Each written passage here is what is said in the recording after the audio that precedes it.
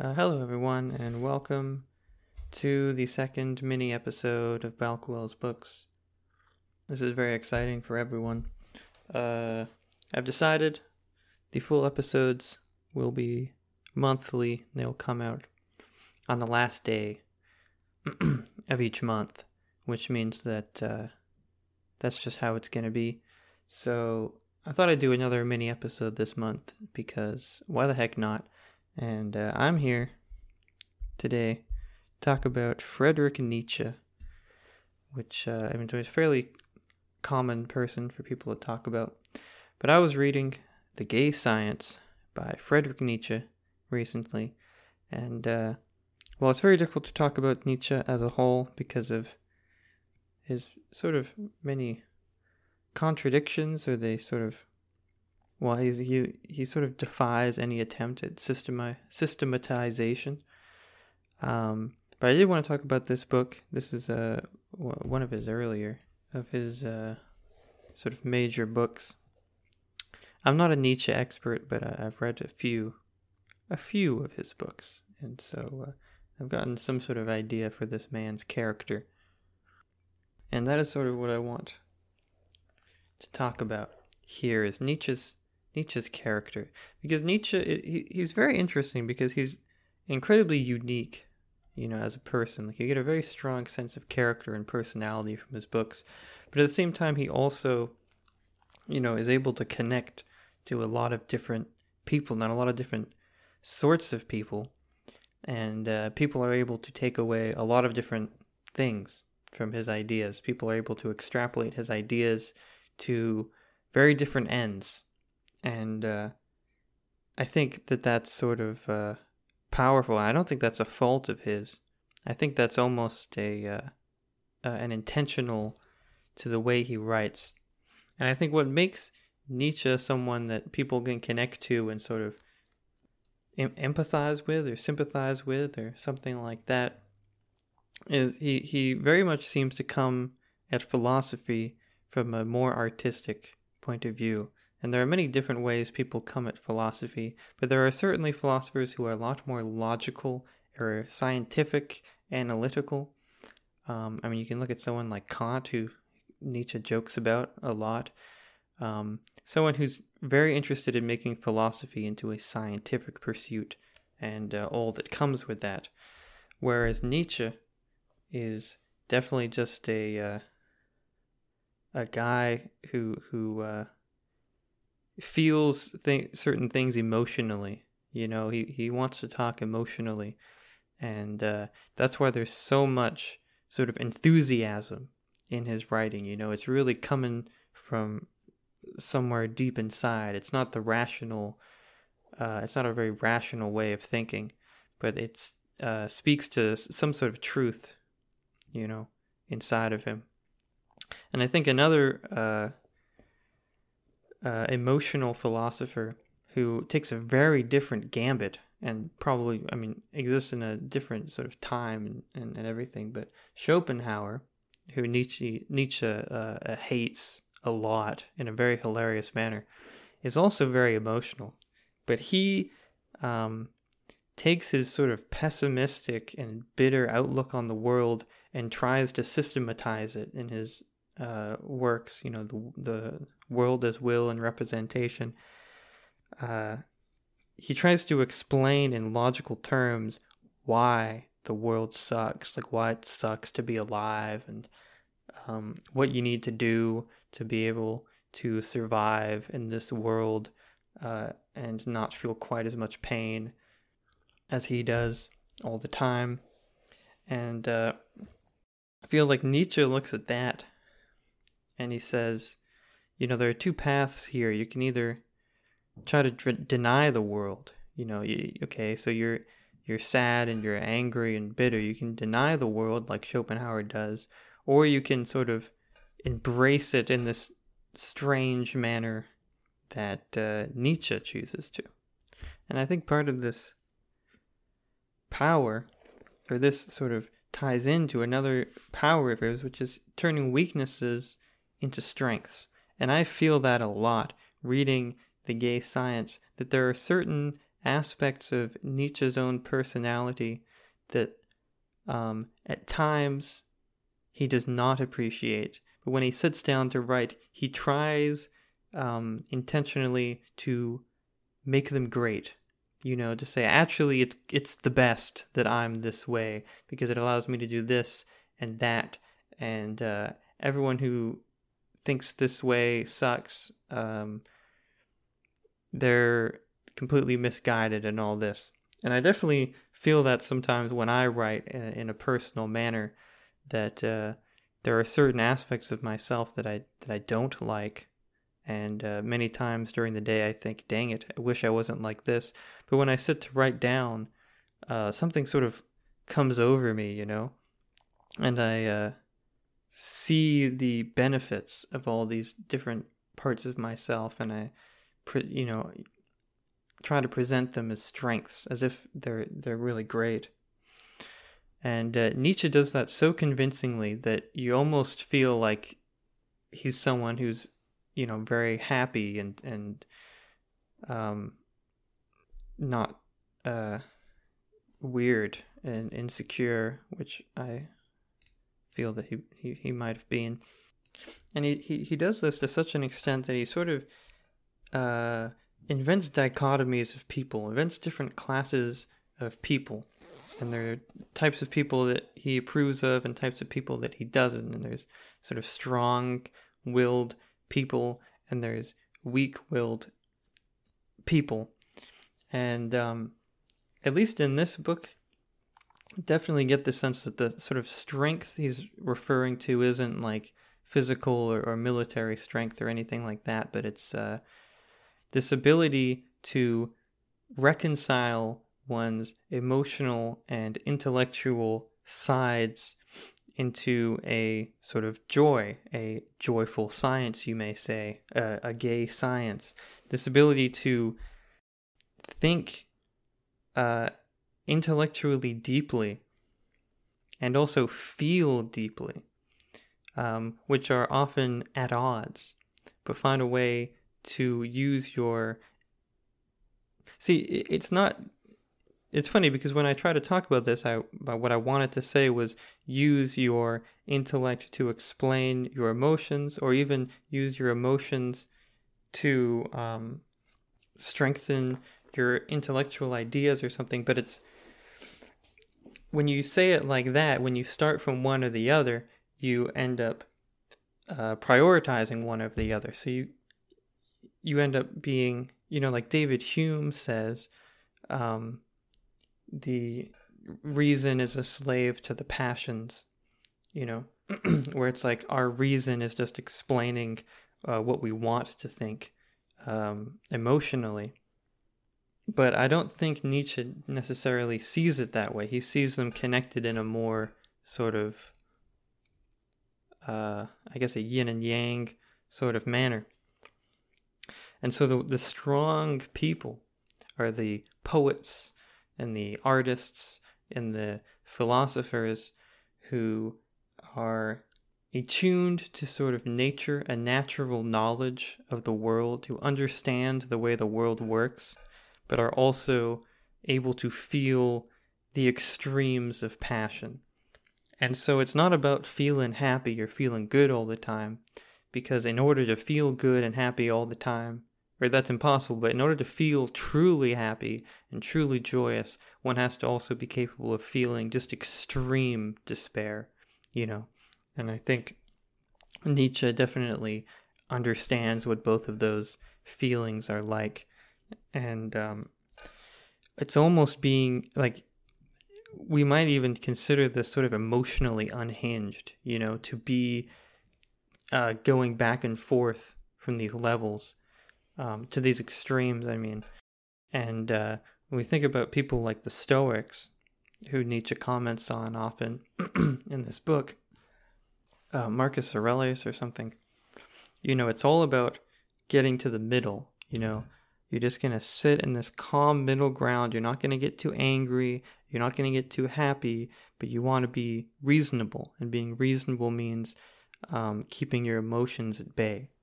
And Nietzsche would argue that to be like this isn't to be maximally human, I suppose, is one way to put it. That to try to control yourself, you've already screwed up when you're trying to control yourself. You should embrace yourself.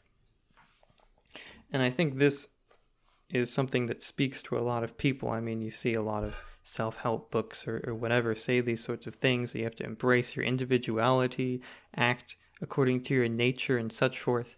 But then they will give you strict rules on how to do so and like how to maximally be your individual self by following these 12 steps or whatever. Whereas Nietzsche leaves it a lot more ambiguous. And he says, you've got to be yourself, and I can't tell you how, because I can only be myself, But I'm going to be myself as extremely as I possibly can. And hopefully by looking at that and reading that, something will come of it. Nietzsche does not seem concerned necessarily with solving the problems that he sees in the world. The problems to do with religion, the problems to do with the structure of society or the mindset of regular people. He sees himself as a sort of vanguard for the future.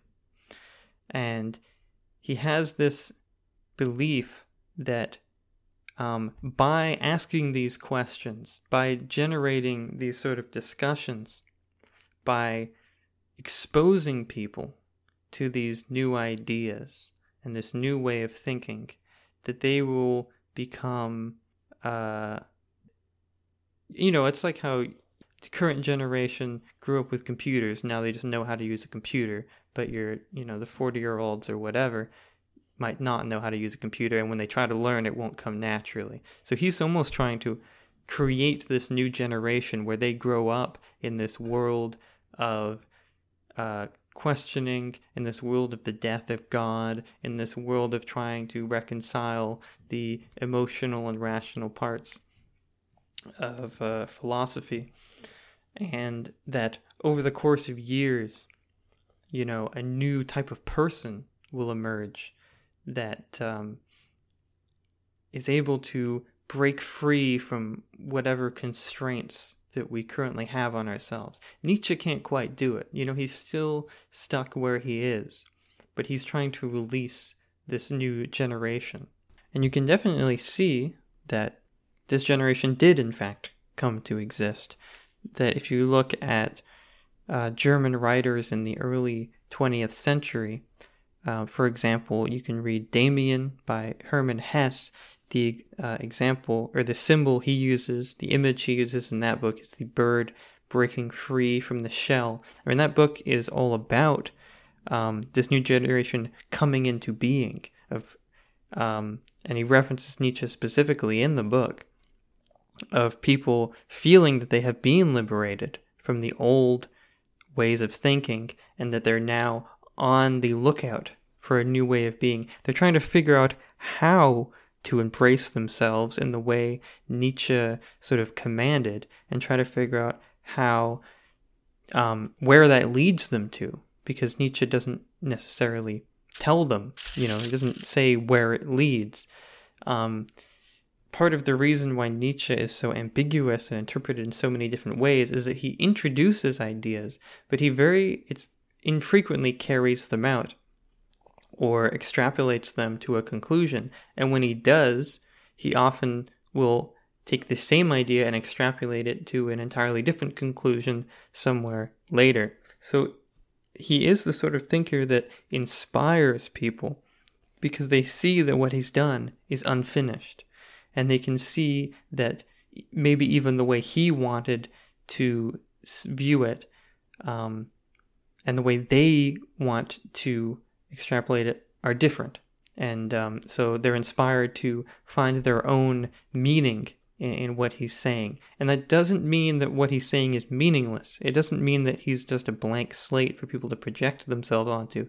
It's because of the things he does and the things he intentionally does not do that provokes or encourages this sort of reading. And we can see the ways that this influences people today. Because right now you look around and the ideas of Nietzsche don't actually seem as radical as they did at the time.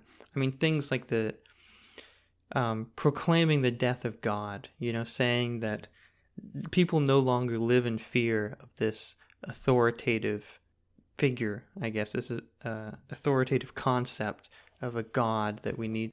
Nowadays, you see that's definitely true. I mean, atheism is almost the default in the Western world.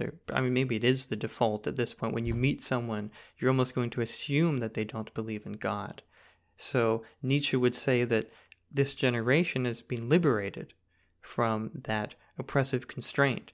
Whether that is true, whether this liberation is good or whether it's catastrophic, I guess it's up to anyone to interpret. And some people really hate the future that Nietzsche foresees because it's destructive and it's chaotic and uncomfortable. Nietzsche doesn't like comfort. He thinks people who live for comfort aren't truly living at all. And yet, despite this sort of antagonistic attitude, this sort of destructive nature of his philosophy, I also see in this book quite a lot of sympathy sneaking through, and it almost feels at times like an accident, because it almost feels at times that Nietzsche is arguing with himself. I mean, he's so full of contradictions, and he's so pulled forward by his ideas that sometimes he leads himself somewhere, and then he turns around and says, I don't really want to be here. There's certain moments where he will be making a comparison between two types of people or two ways of thinking. He'll say, this is the strong type and this is the weak type. And then at the end he'll say, well, maybe the weak type is after all. I mean, they have maybe this weak type of thinking, or the type of thinking that I called weak at the beginning, is actually good in these sorts of circumstances, and maybe it's not so terrible to be that way after all. And these sort of come through at times, and then there are other times where it's definitely a lot more hammer on the nail, sort of straight up, I guess, derogatory towards certain attitudes. One concept that is very important to Nietzsche when it comes to criticizing other ways of thinking is health. And he is searching for a healthy way of thinking, and by healthy he means one that will encourage the life force, I guess, of the person. And this emphasis on health is one way in which Nietzsche is associated with certain racial science or white nationalism and things like this, because definitely the metaphor of the nation as an organism that needs to preserve its health by not allowing disease or parasites inside of it was used by Hitler and others to justify certain beliefs and certain actions. And it's easy to see how this metaphor of health can be used in this way. Nietzsche, it's important to note, doesn't use it that way in this book. His idea about health is, when we're speaking of that generation before, this generation that is going to be almost immune, like a bacteria that becomes immune to certain diseases, this new generation will be immune to the doubt and will have a strength of will and a strength of intellect and philosophy that will allow them to thrive as human beings more than the generation that Nietzsche is living in. That's sort of the hope, It's almost like a vaccine, the books he's writing. And when he criticizes other views and other philosophers, he often relates it to health and will say that this is the product of someone who is physiologically weak, and that this position comes from a position of weakness and try to preserve oneself, trying to survive, but not as a thriving survivor, but someone who survives by maybe living off of others or things like that. And as I say this, it's very obvious, the racial science association, and so I'm not sure if that's because of the history that we have, that we make these associations, that we've seen this history and these attitudes in action, and we see them in action, right now, or if it is a logical or sort of inherent aspect of this emphasis on health when it comes to philosophy. It's hard for me to say, because obviously you could also argue from a natural science perspective that diversity is key to health when it comes to an organism, and when we think about evolution, that genetic diversity is vital for life at all. You know what I mean? So there are many different ways you can take this analogy. Nietzsche uses it in fairly innocuous ways, mostly just to criticize people, in this book at least.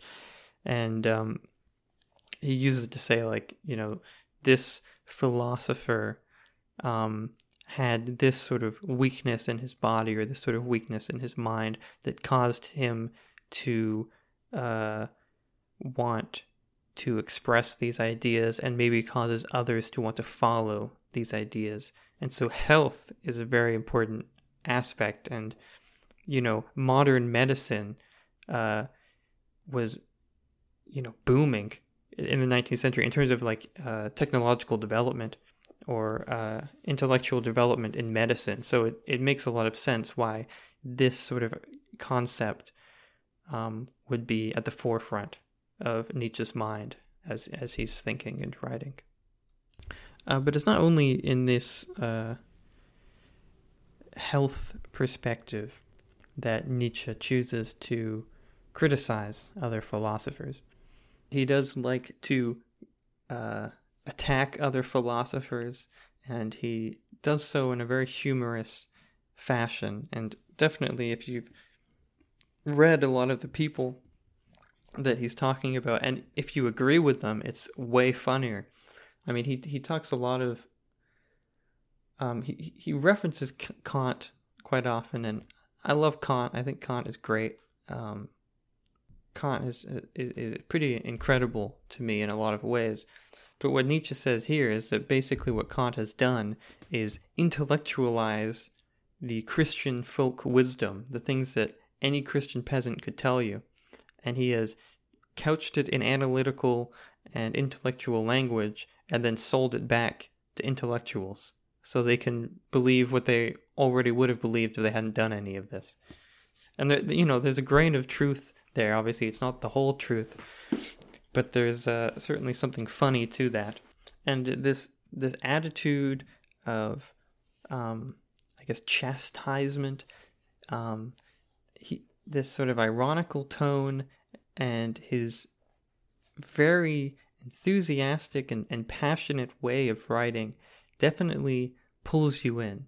I disagree with Nietzsche on like a million different things, but when I read it, you get this sort of emanation of power and also of feeling. When he is enthusiastic and when he is happy, you really feel that, and you read it, and it comes through in the writing, even if the ideas are totally, wacko, and even if in a normal situation I'd look at this and say, definitely I would not want to act the way he is saying I should.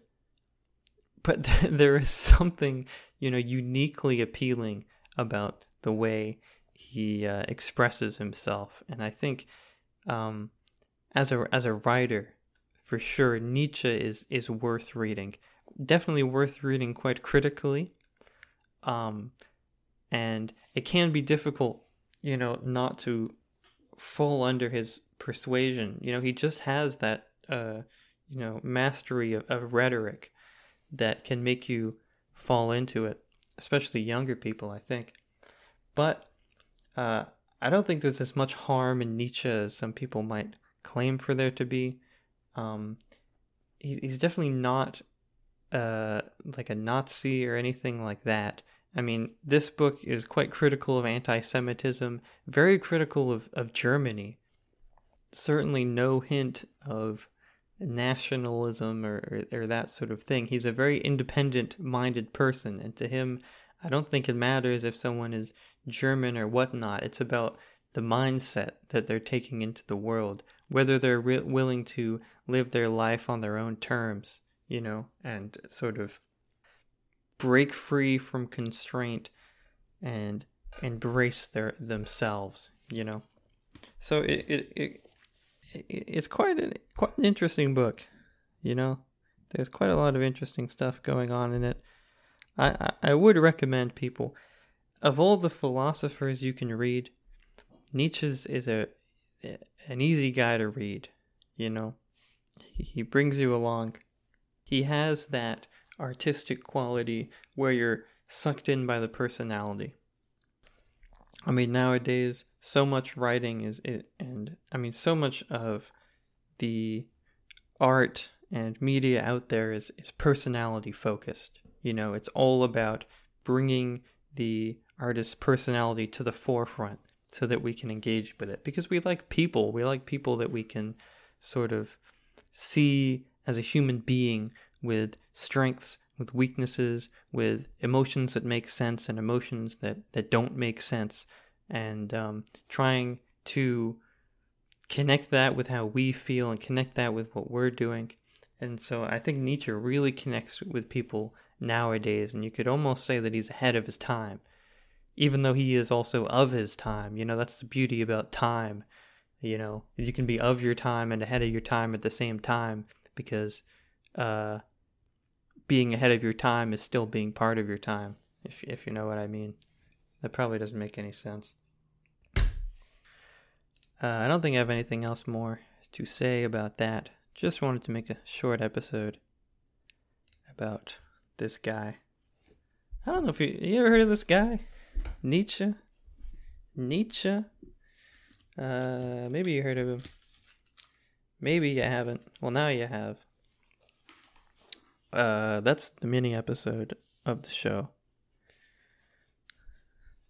Let me know if this was a good episode or not. Because, how am I supposed to know? You know what I mean? How am I supposed to know? I just sit here. Anyway, next episode, it's going to be a big, full episode on December 31st, 2022. And I won't tell you what book it's about, because it's more amusing to me for it to be a surprise.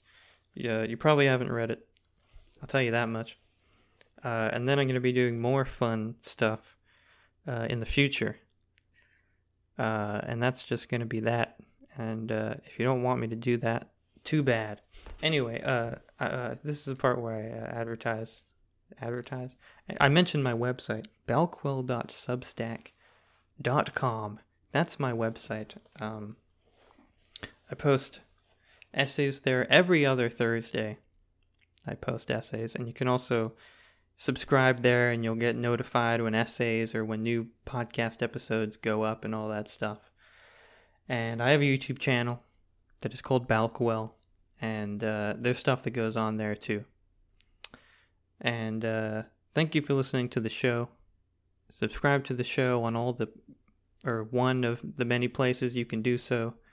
And I have an email address, and I forgot what it is. Let me take a look. balkwellbooks@gmail.com. balkwellbooks@gmail.com. Send me an email, god dang it. If you don't know how to spell it, it's spelled the same way as the name of the podcast, except there's no S. It's just Balkwell Books, not Balkwell's Books, because I thought it would be confusing because there's no apostrophe in email addresses. So that's all there is to that. Goodbye. See you later.